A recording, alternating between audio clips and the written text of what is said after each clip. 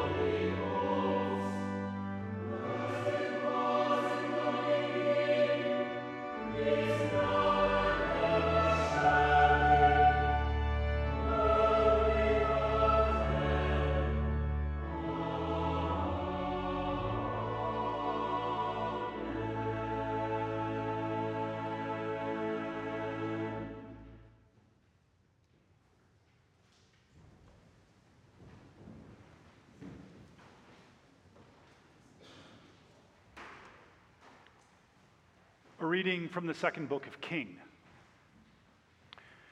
In those days, Hezekiah became sick and was at the point of death. The prophet Isaiah, son of Amoz, came to him and said to him, "Thus says the Lord, set your house in order, for you shall die, you shall not recover." When Hezekiah turned his face to the wall and prayed to the Lord, "Remember now, O Lord, I implore you, how have I walked before you in faithfulness with a whole heart and have done what is good in your sight?" Hezekiah wept bitterly. Before Isaiah had gone out in the middle of the court, the word of the Lord came to him. "Turn back and say to Hezekiah, prince of my people, thus says the Lord, the God of your ancestor David, I have heard your prayer. I have seen your tears. Indeed, I will heal you. On the third day you shall go up to the house of the Lord. I will add 15 years to your life. I will deliver you and this city out of the hand of the king of Assyria. I will defend this city for my own sake and for my servant David's sake." Then Isaiah said, "Bring a lump of figs. Let them take it and apply it to the boil so that he may recover." Hezekiah said to Isaiah, "What shall be the sign that the Lord will heal me, and that I shall go up to the house of the Lord on the third day?"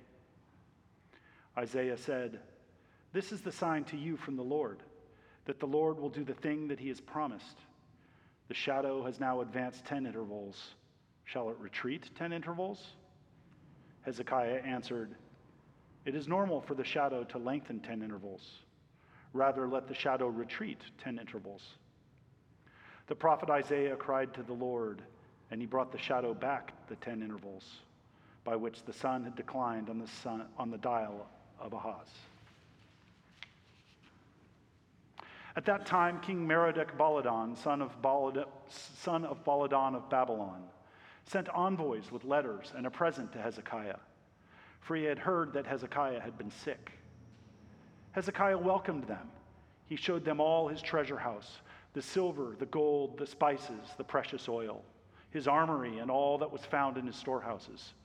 There was nothing in his house or in all his realm that Hezekiah did not show them. When the prophet Isaiah came to King Hezekiah and said to him, "What did these men say?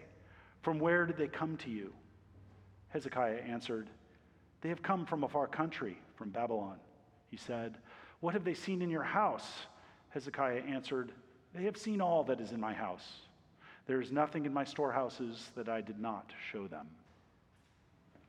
Then Isaiah said to Hezekiah, "Hear the word of the Lord. Days are coming when all that is in your house and that which your ancestors have stored up until this day shall be carried to Babylon. Nothing shall be left, says the Lord. Some of your own sons who are born to you shall be taken away. They shall be eunuchs in the palace of the king of Babylon." Then Hezekiah said to Isaiah, "The word of the Lord that you have spoken is good." For he thought, "Why not, if there will be peace and security in my days?" The rest of the deeds of Hezekiah, all his power, how he made the pool and the conduit and brought water into the cities, are they not written in the book of the annals of the kings of Judah? Hezekiah slept with his ancestors, and his son Manasseh succeeded him. Here endeth the lesson.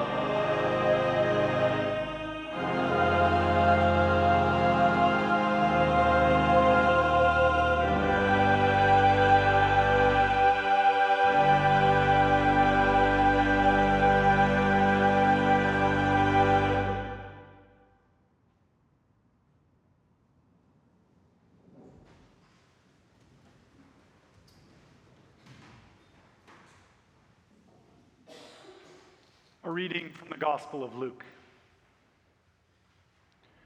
Soon afterwards, Jesus went to a town called Nain, and his disciples and a large crowd went with him. As he approached the gate of the town, a man who had died was being carried out. He was his mother's only son, and she was a widow, and with her was a large crowd from the town. When the Lord saw her, he had compassion for her and said to her, "Do not weep." Then he came forward and touched the bier, and the bearer stood still. And he said, "Young man, I say to you, rise." The dead man sat up and began to speak, and Jesus gave him to his mother. Fear seized all of them, and they glorified God, saying, "A great prophet has risen among us, and God has looked favorably on his people." This word about him spread throughout Judea and all the surrounding country. Here endeth the lesson.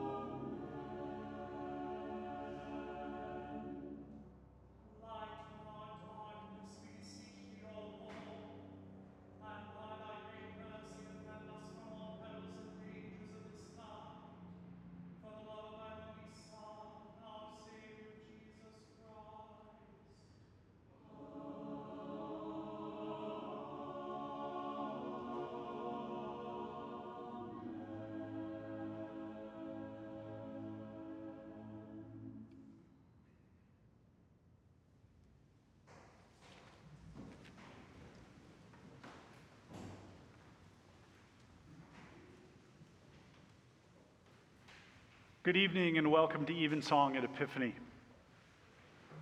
For 500 years, this spiritual exercise has been practiced for the refreshment of souls. It's a service designed to stop the march of time, to build up and connect so we can be more tolerant and less dogmatic, more tuned to beauty and less towards violence, where joy diminishes anxiety and isolation dissipates into community. This is why we sing Evensong, and we're glad that you have joined us. After this service, I invite you to join me in the chapel for fellowship and refreshment.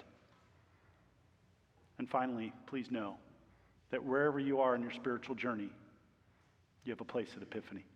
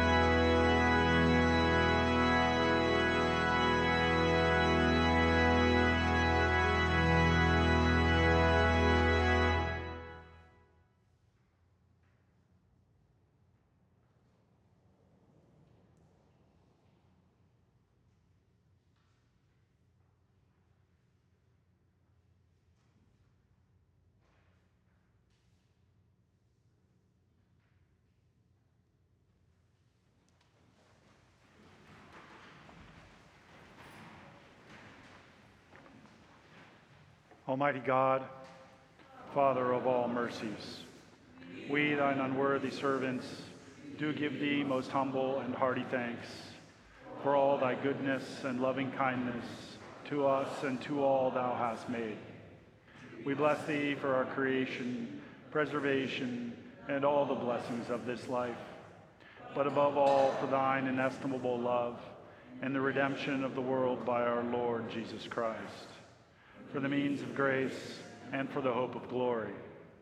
And we beseech thee, give us that due sense of all thy mercies, that our hearts may be unfeignedly thankful, and that we show forth thy praise, not only with our lips, but in our lives, by giving up ourselves to thy service, and by walking before thee in holiness and righteousness all our days.